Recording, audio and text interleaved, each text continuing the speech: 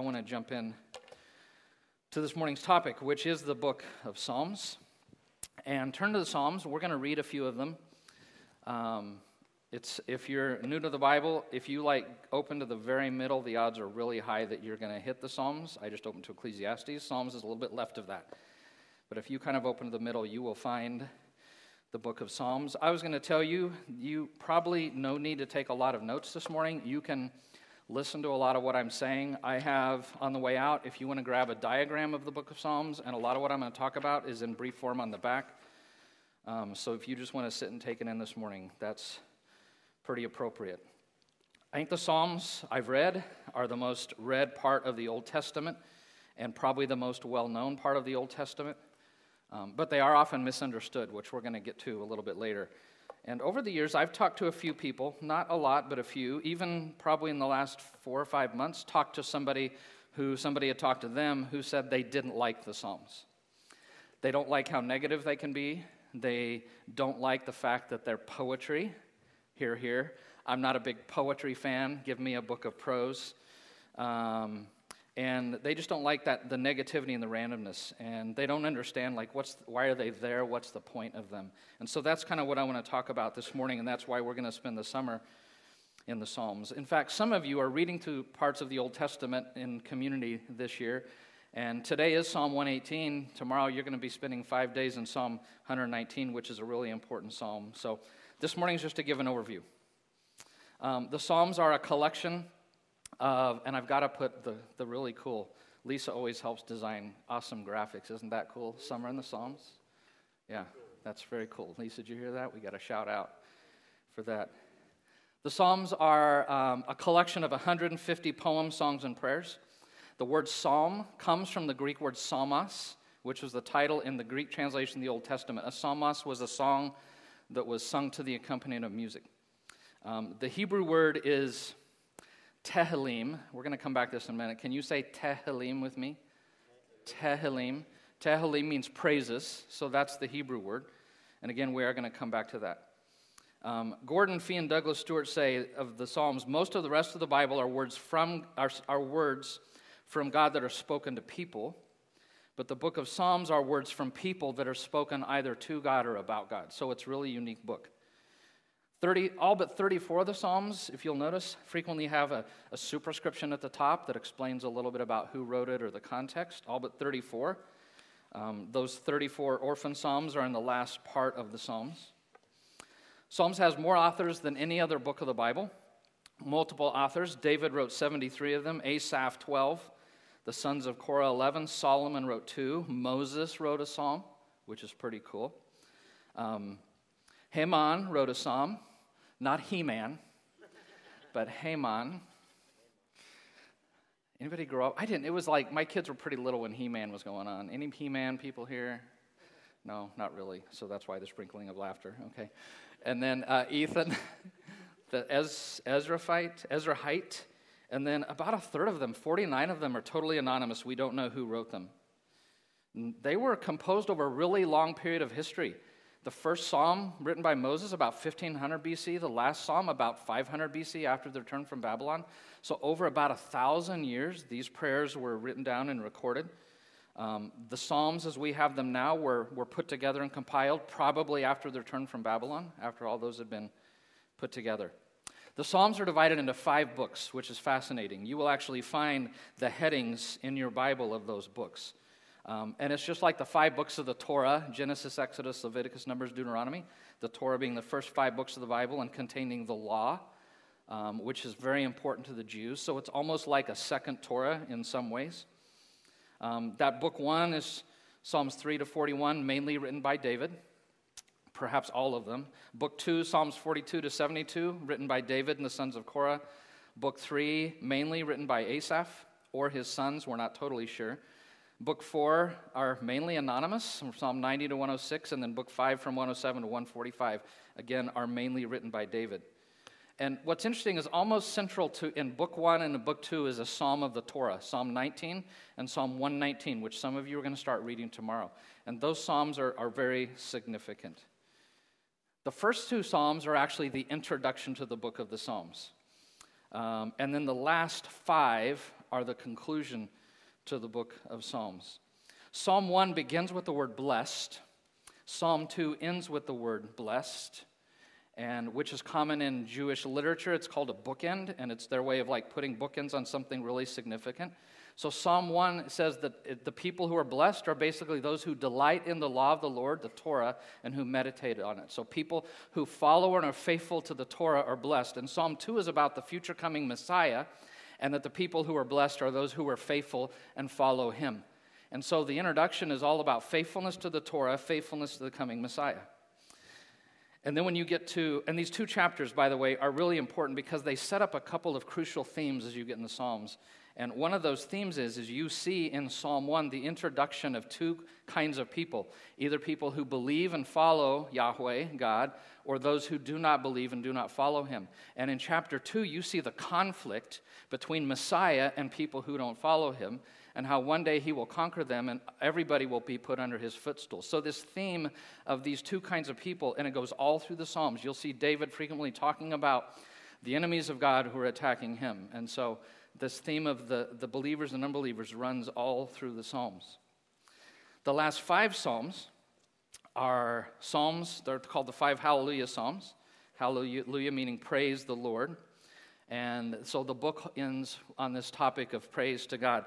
And so if you take that introduction and the conclusion are really important, because if you take them all together, here's what we learn. That the Psalms were the prayer book of God's people. They still are. I'm going to rephrase it in a minute. But they were the prayer book of God's people as they were striving to be obedient to the Torah, to seek lives of ongoing praise to God, and living in anticipation of the coming Messiah. So they were to help guide them, be the songbook, as they obeyed the Torah, praised the Lord, and look forward to the coming Messiah. And they're the church's prayer book. And for us, they do the same thing. They help us as we strive to live our lives according to the Word of God, as we live lives of ongoing praise to the Father, and as we live lives of surrender and faithfulness to the Messiah who has come, and we wait for his second coming to make all things right. So that's what they are all together. Two main categories of Psalms. There's Psalms of lament and there's Psalms of praise. Interestingly, the Psalms of lament make up about 2/3, so the majority of the Psalms are Psalms of lament. A lament is a cry of pain. And laments express with complete honesty the distress and the pain that people are feeling and going through in their life. They express pain, confusion, struggle, anger at the evil we experience in the world, and rightly so. We should be angry. We should be confused in pain at the evil in the world. Turn to Psalm 13. If you're in the Psalms, go back to Psalm 13. I want to read a psalm of lament.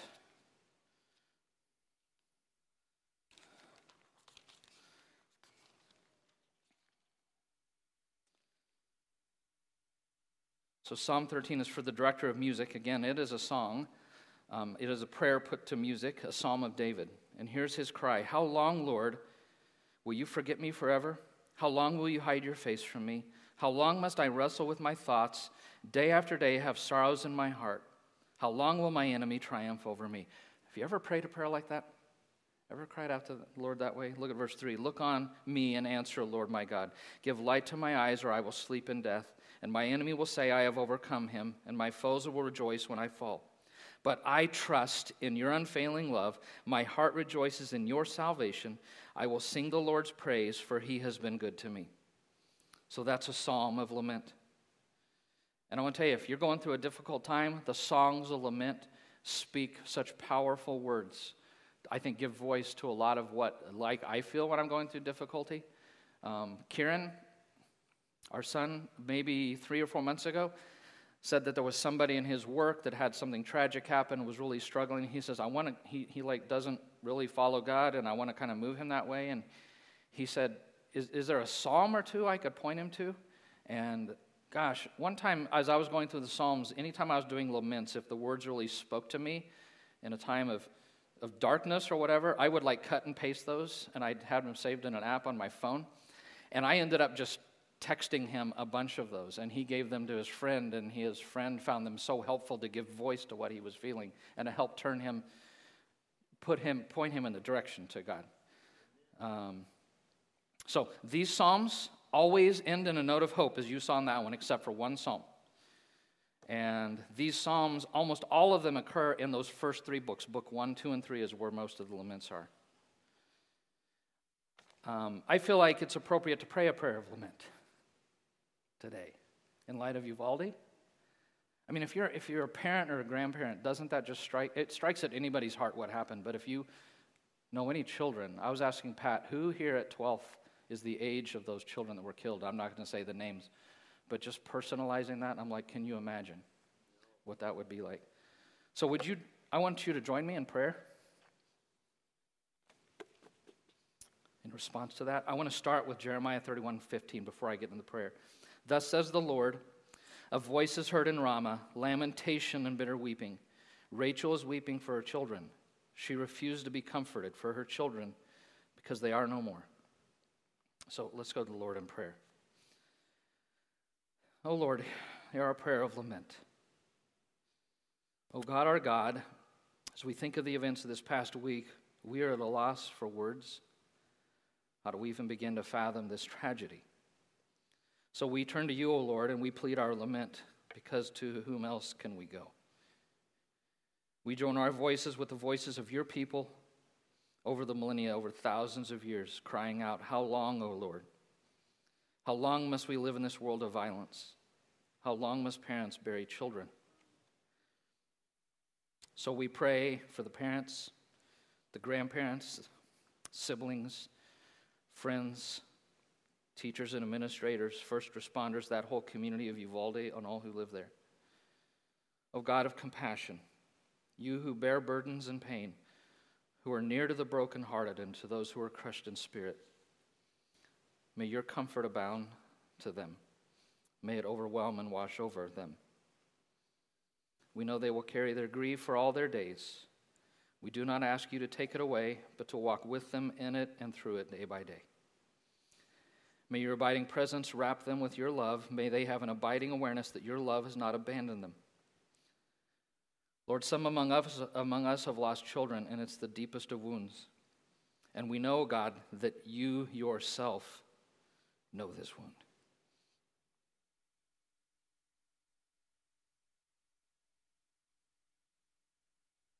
So we plead your presence with all those in Uvalde. Oh God, we trust in the visions that you have given us of a kingdom that will one day fully come, a kingdom where violence will be no more, an eternal kingdom where weapons will be flattened into plows to produce food for feasting. We yearn for that day to come. It cannot come soon enough, O Lord. So come, Lord Jesus, come. O Lord, hear our prayer. We pray in the name of Jesus. Amen. Thanks for doing that with me. So Psalms of Lament. And then there's Psalms of Praise.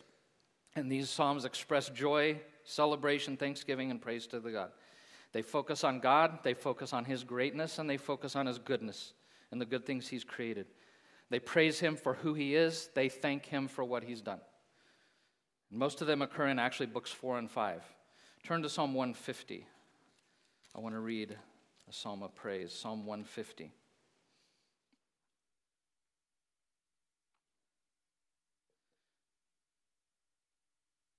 Psalm 150 says this, praise the Lord, praise God in his sanctuary, praise him in his mighty heavens, praise him for his acts of power, praise him for his surpassing greatness, praise him with the sounding of the trumpet, praise him with the harp and lyre, praise him with timbrel and dancing, praise him with the strings and pipe, praise him with the clash of cymbals, praise him with resounding cymbals.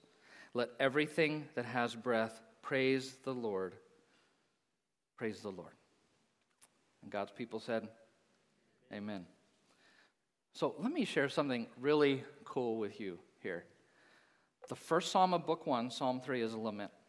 The last psalm of book 5, Psalm 145, is a praise. So the core of the psalms begin with a lament and end with a praise. And this is really intentional. Because the book of Psalms in the Hebrew language in which it was originally written, if you remember, is Telahim, which means, do you remember? Telahim means what? Praises, plural. The title of the whole book is praises. And that means that every single psalm is a praise to God. And there's a very profound truth here, and there's an insight I gained from a man named Andrew Sheed. I need to give him credit for this idea that I found really profound. How can all the Psalms be praises if most of them are laments, actually? How do you call that a praise? Does that not seem strange to you? I mean, to me it does. But from a Hebrew perspective, this is not strange. The problem was not with Hebrews calling both laments and praises all praise. I think the problem is with us because we don't see lament as praise. That's where the problem lies with us. So in their totality, the Psalms represent my life path and the journey of life that we all follow, right? And that's what that arc represents there. And if our life is lived well and prayed well, then that whole life is a path of praise. And every psalm falls somewhere on this curve. So in the Psalms of Lament, I'm on the downslope of praise, right? I find myself in despair, a pit of despair. But what's interesting is, as we read in Psalm 13, they are still praise because they always turn inevitably to hope towards God, either looking backward at his faithfulness or looking to the future in hope for him. But they're always trusting in the goodness and greatness of God at the end of them. So even on the downward slide of things, they're still ultimately turning their attention to God and trusting him in praise. And then the Psalms of praise, they're just the upward slope of our journey in life towards Jesus. It's where he's giving thanks to God and glorifying him. And frequently in those Psalms, he's looking back at the downward slope that he just came out of, and he's giving thanks to God for rescuing him and dreaming out of that. So the Psalms teach us to offer all of our life to God, either if we're in the downward slope or if we're in the upward slope. That all of that is praise. Lament is praise, thanksgiving is praise, that it's all praise. Isn't that cool? That was like a new thought for me. I had never thought of that before. Okay, a few more. To me, that's one of the most important things that I learned about this. A few more things related to the Psalms. Besides the two main categories, lament and praise, there's a lot of types of Psalms, and we're not going to go over all of these. I mean, there's Psalms of thanksgiving, there's royal Psalms, messianic, all kinds of Psalms. There's what's called a pilgrim song, which I will preach one of those in 2 weeks. At the end of that list is imprecatory Psalms, and if you don't know what that means, I didn't either for a long time. I'm going to preach one of those in early July. It's a psalm that most people have problems with, find the most negative, and why is that in there? So I want to talk about that. And as you read the Psalms, you're going to find that these types, they're just all jumbled together and they're all mixed up. That the book of Psalms seems so random. You'll have a negative one followed by a positive, followed by two negative, and then a thanksgiving, and then a messianic. And the order just seems like it wasn't ordered very well. If I were God, I would have organized the Psalms a whole lot better. I would have had all the laments here and the thanksgiving Psalms in this section. I would have had the praises here and the thanksgiving Psalms here and the messianic Psalms. I would have put them into sections so it's really clear what you're reading. But that's not what he did. And God is wiser than I am, right? I think he had reason for that. The reason the Psalms are so messy is because life is messy. Is that not true? You have a great day, and then you wake up the next day, and then some things happen, right? And you're thrown for a loop. And I think the Psalms just reflect life really well. And that's why believers throughout history frequently have turned to the Psalms, because it so much reflects life. J. Clinton McCann, this is kind of me summarizing my overview of the Psalms, says the Psalms are instruction for prayer, praise, and the life of faith. And in the Psalms, we see how godly people spoke to a holy God in all of their life circumstances. And Jen said it, the main theme of the Psalms, the overriding theme as you read them, is that God is sovereign. He is the creator and the great king of the universe, that he is great and that he is good. And the Psalms talk a lot about his righteousness and his justice. And that he's also the deliverer and the savior, and he can come in deliverance now, but one day he will come finally as that full deliverer, and he will make everything right again, and he will bring his justice and righteousness on the earth. And again, come Lord Jesus for that. All right, let me turn the corner. I want to talk briefly about how to read the Psalms, how to engage them. I said earlier that they're forms of, they're Hebrew poetry, and many of them are musical. And there's a reason here. Any English teachers? I mean, Jack, you're in English. I'm just curious. People here love poetry. Who in here really loves poetry? Anybody willing to admit it? We've got a couple. Okay, that's okay. Poetry's great because God put it in there. So I'm assuming. I mean, I like poetry, some of it. But poetry can say things with this exalted language, and it can say things in a way that's a lot more memorable, right? Poems and songs, a lot more memorable. And not only that, but they strike at your heart. They're full of imagery and things that kind of get to the heart. And this is what's really important is how poetry and music, songs are so different than prose, is that they come into your life like through indirection. Prose just hits you smack in the face. It's trying to convince you of something. But songs and poems come in the back door, and with their use of imagery, what they're trying to do is they're trying to get you at the point of your loves and your affections, right? They're getting you at the heart, in the gut. And this is why this is really so important. When we talked about idolatry, I talked about the idea that the sin beneath all of the sins is what I love. Something I love more than God. I should love God the most, right? And that really the essence of the Christian life and the struggles with my sin is the fact that I'm loving something more than God. And that the sin is ultimately, it's all about loves. And we can learn the Bible and put in a lot of information, but if all you do is you're just working on the thinking and your information and the cognitive, that doesn't change a person. What changes a person is your loves and affections. That if it can get down to the level of what you really love, if you really love the Lord, then you're going to follow him well. Does that make sense? And that's why the Psalms are so important, because they're getting at that affection level.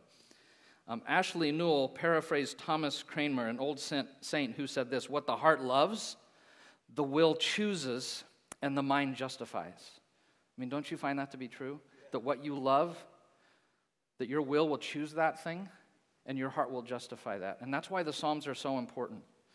And so to stir our imagination affections, the Psalms use a lot of poetic devices.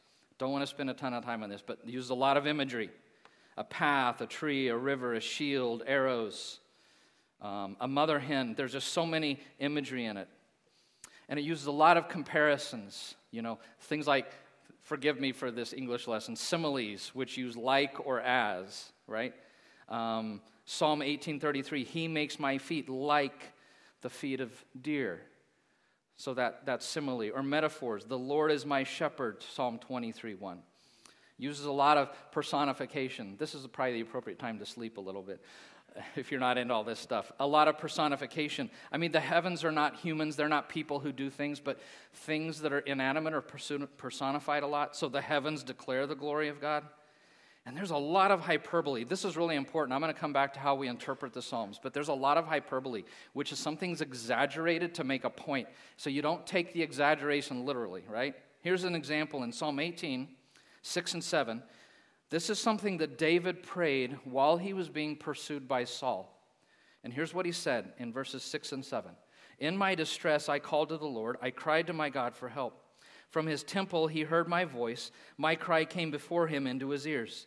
The earth trembled and quaked, and the foundations of the mountains shook. They trembled because he was angry. And here's what I want you to know. That didn't happen. The mountains didn't quake. But what they were pointing to did happen. God did. He was angry, and he did act, and he came to David's aid. So do you see how he uses hyperbole or exaggeration to make a point? So you've got to be careful with that. One more thing about poems, especially in the Psalms, that are important, is this thing called parallelism. That frequently you'll find that there will be like two lines, and they all match. If you're still in Psalm 150, if you're still there, verse 5 says, praise him with the clash of cymbals, praise him with resounding cymbals. He says the same thing twice. That's parallelism, okay? So things happen twice. This is really common, and I think it's helpful to understand that. There's three kinds of parallelism. There's what's called synonymous, where the meaning of the first is essentially repeated in the second line. So in Psalm 44:2, for your sake we face death all day long. We are considered as sheep to be slaughtered. So it just says essentially the same thing, different words. There's also antithetical parallelism, where the second line is actually contrasted with the first.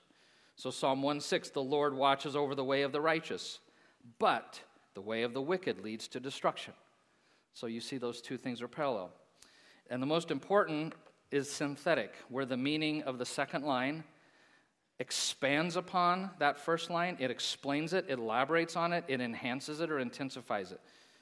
This happens a lot in the Psalms, and it's actually important to notice this. Psalm 112:7, they have no fear of bad news. That's the first line.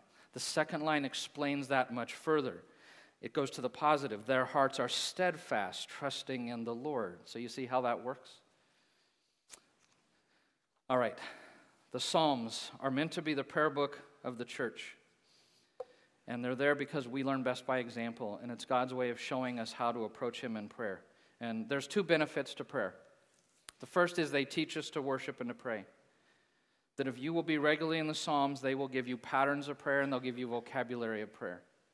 They'll help you learn how to give voice to God, and they'll enhance your own prayer life with Him. I think a good example is Jonah. I've used this before. In chapter 2 of the book of Jonah, in his prayer, 10 times he quotes a psalm. He was so in the Psalms that the language of the Psalms got into his own prayer life. So they're there to teach us how to worship and pray. But maybe more importantly, they're to teach us to relate honestly to God, to relate honestly to Him.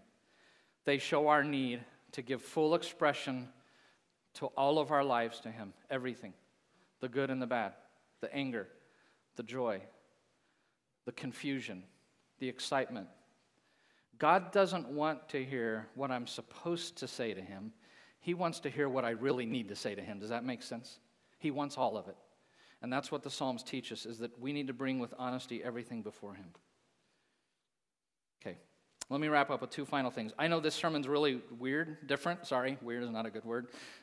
Maybe you're lamenting that. This is really weird, but because I'm trying to give you an overview of the Psalms as we enter into it this summer, that you understand anytime you read them, kind of how to engage them. A couple of cautions regarding the Psalms, if you don't mind. 3 cautions. The Psalms can be misunderstood and misused, and people have done that. So number 1, take the figurative language as is intended. It's figurative, okay? I don't have feet like a deer or a mountain goat, all right? That's not real. So you just imagine, if you've been to Colorado and you've seen those goats on sheer cliffs, and you're like, that's what that talks about, is God is wanting me to give you the ability to walk on things that seem impossible. So don't take the figurative literally. The Psalms are rich in theology, but don't read them as if they're intended to be a book of doctrine. That's not the intent. They contain doctrine, but they're not meant to be a repository of doctrine. And when I was talking about cults, I said this back in January, I think, or December, that one of the key principles of hermeneutics is I don't build a doctrine solely on a text in poetic literature in the Old Testament. The Jehovah's Witness build most of their doctrine on the fact that when a person dies, their soul doesn't go to heaven, based upon Ecclesiastes and the Psalms, which are poetic. And you don't build a doctrine on poetry, okay? If you find that doctrine in Paul somewhere, and then the Psalms emphasize it, that's great, but I don't build a doctrine just out of the Psalms alone. And then finally, the Psalms don't guarantee a perfect, pleasant life. There are times when you're reading it, and it sounds like it's promising everything's going to go great if you follow Jesus and follow God, right? David's Psalms say that a lot. But how many of you know David's life? Did David have a perfectly pleasant, wonderful life? No, his life was full of tragedy, it was full of despair, it was full of pain and disappointment. And so when you read those things, it's not a promise, a guarantee that that's what life's going to be like, okay? But it's a trust in God that ultimately He will take care of me. And then finally, a few suggestions on reading the Psalms. 1, read them regularly. Make them a part of your regular spiritual diet. Some of the great saints of old tried to read a psalm every day. I got out of the habit when we went to the New Testament. So the New Testament was great. I kind of left the Psalms behind. So this year I came back to them, trying to get them back into my spiritual diet. And they're so powerful. 2, just use your imagination. So when you see things like that, my feet are become like the feet of deer or mountain goats, don't just read over that casually, but think, what is God trying to communicate? So you want to think about what's the point of that? What's the picture He's trying to present? And then ponder the Psalms. That's the 3rd thing. Don't just skim over them. I was just talking to a dear friend this week. It is so easy, my Psalm today is 148, okay, I'm done. Or you're reading it and you'll get halfway through and you're like, I'm not engaging with this. And you've got to go back and do it again. If anybody else had that problem in reading the Bible, okay? So make sure you engage with them. Say, I'm going to focus on this because they're intended to be meditated upon, the imagery thought about. The intent is that they do come in and they stir your affections for God. And do we not all need to love God more? The Psalms are the great place to develop that. So come into them looking for His beauty and trying to be stirred by them, to learn to trust Him more. And something that's helpful is to pray them. They are meant to be invitations to prayer.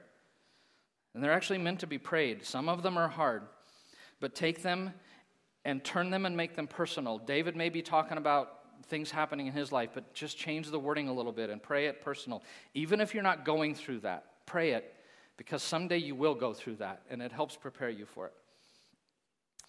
And a lot of people have suggested, and I try to do this, is not just pray them out loud. It's really helpful. 5, I encourage you, get to know your Old Testament history, because there's a lot of allusions to the Old Testament in here. So if you don't know the Old Testament well, some of you are going to be starting in Genesis soon and going through some of the key historical things. So get to know the Old Testament, and then pay attention to the superscripts, the things at the top. Sometimes they give you key historical information. Psalm 57 starts this way, to the tune, "Do not destroy," Psalm of David, when he fled from Saul into the cave. And when you read that psalm and you know he was in the cave fearing for his life, it gives you context for it. So, we want to end in worship. Before we do, I'd like you to stand. I want to read Psalm 63. And if you have your Bible, turn there. Psalm 63. And then we're going to end with a couple of songs of worship. Psalm 63. People who love God, it's one of their favorites. And hear David's passion. I so long to experience this, because I'm not there. You, God, are my God. Earnestly I seek you. I thirst for you. My whole being longs for you in a dry and parched land where there is no water. I've seen you in the sanctuary, and I've beheld your power and your glory, because your love is better than life. Your love is better than life, and my lips will glorify you. I will praise you as long as I live, and in your name I will lift up my hands. I will be fully satisfied as with the richest of foods. With singing lips my mouth will praise you. On my bed I remember you. I think of you through the watches of the night, because you are my help, and I sing in the shadow of your wings. I cling to you. Your right hand upholds me. Those who want to kill me will be destroyed. They will go down to the depths of the earth. They will be given over to the sword, become food for jackals. But the king will rejoice in God. All who swear by God will glory in him, while the mouths of liars will be silenced. And this is the word of the Lord. So would you join us in worship? Isn't it beautiful how God gave us this book of praises to give us words for our times of lament and our times of joy? And so today, wherever you are on that, I'm losing the word, line, anyway, let's just praise him today.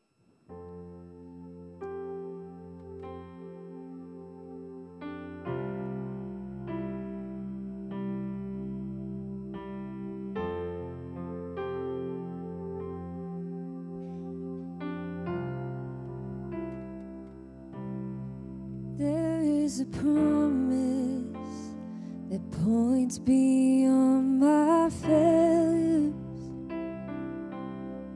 There is a still voice to silence all my fears. Even the worst of my mistakes are miracles in the making. Are miracles in the making. By your stripes I am healed. With one touch I am made whole. You have spoken, and I know that it is so. In the storm you are peace, and your love won't let me go. You have spoken, and I know that it is so.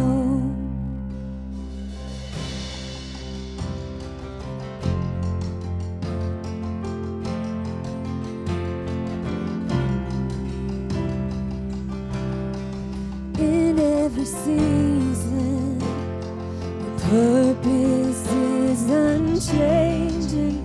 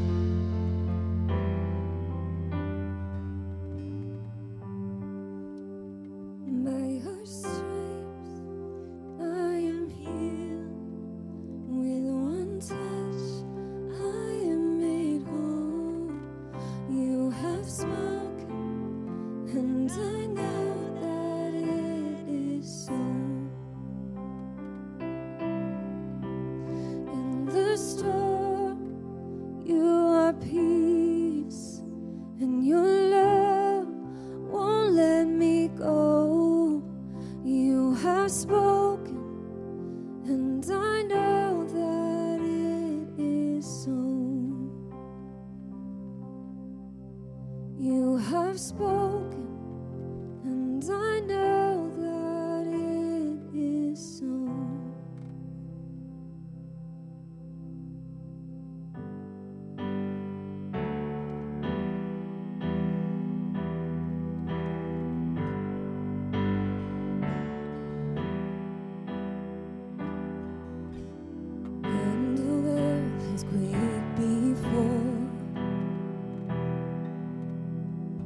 Moved by the sound of his voice, and the seas that are shaking and stir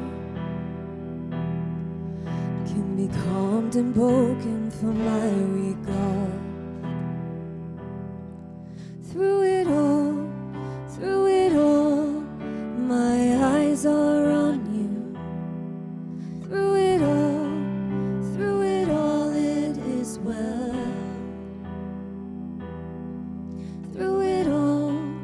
Through it all, my eyes are on you, and it is well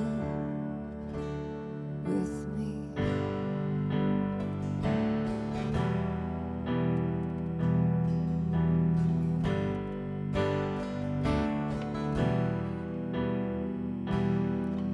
Far be it from me to not believe, even when my eyes can't see, and this mountain that's in front of me will be thrown into the midst of the sea. Through it all, my eyes are on you. Through it all, it is well.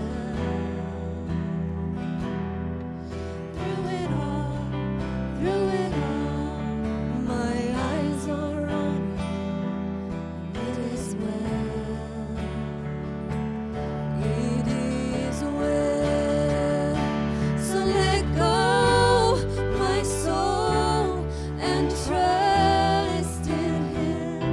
The waves and wind still know His name. So let go, my soul, and trust in Him. The waves and wind still know His name.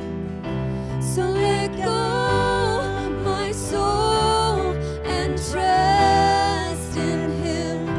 The waves and wind still know His name. The waves and wind still know His name. It is well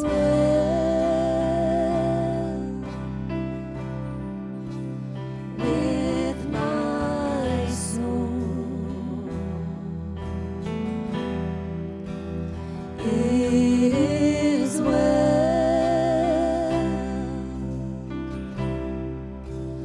with my soul. It is well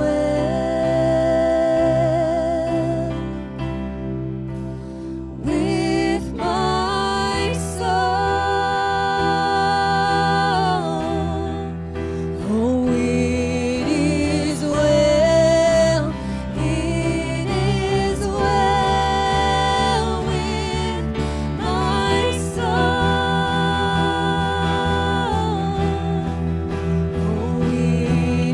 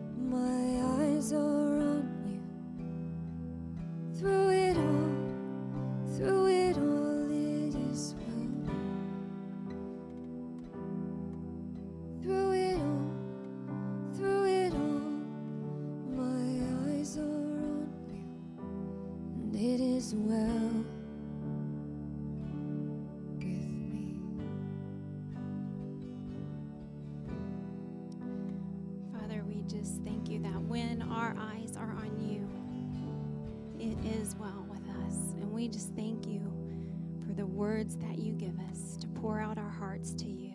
And we just pray that we would take them with us this week as we go. Amen. Amen. That's what a life of praise to God looks like. If you are a Bible nerd kind of person, these sheets are on the back. If you want to take one and put in your Bible that has what the Psalms are about, a lot of what I talked about, you can have one of those. So for all of us, some of us in the midst of lament right now, some of us living a life of praise, to all of us, may God, the great and sovereign King, the one who is good and great, who is righteous and just, the one who is our deliverer and Savior, may he give you his grace, his strength, his comfort for whatever your need. That's what we ask in the name of Jesus. Amen. So 12th, you're dismissed.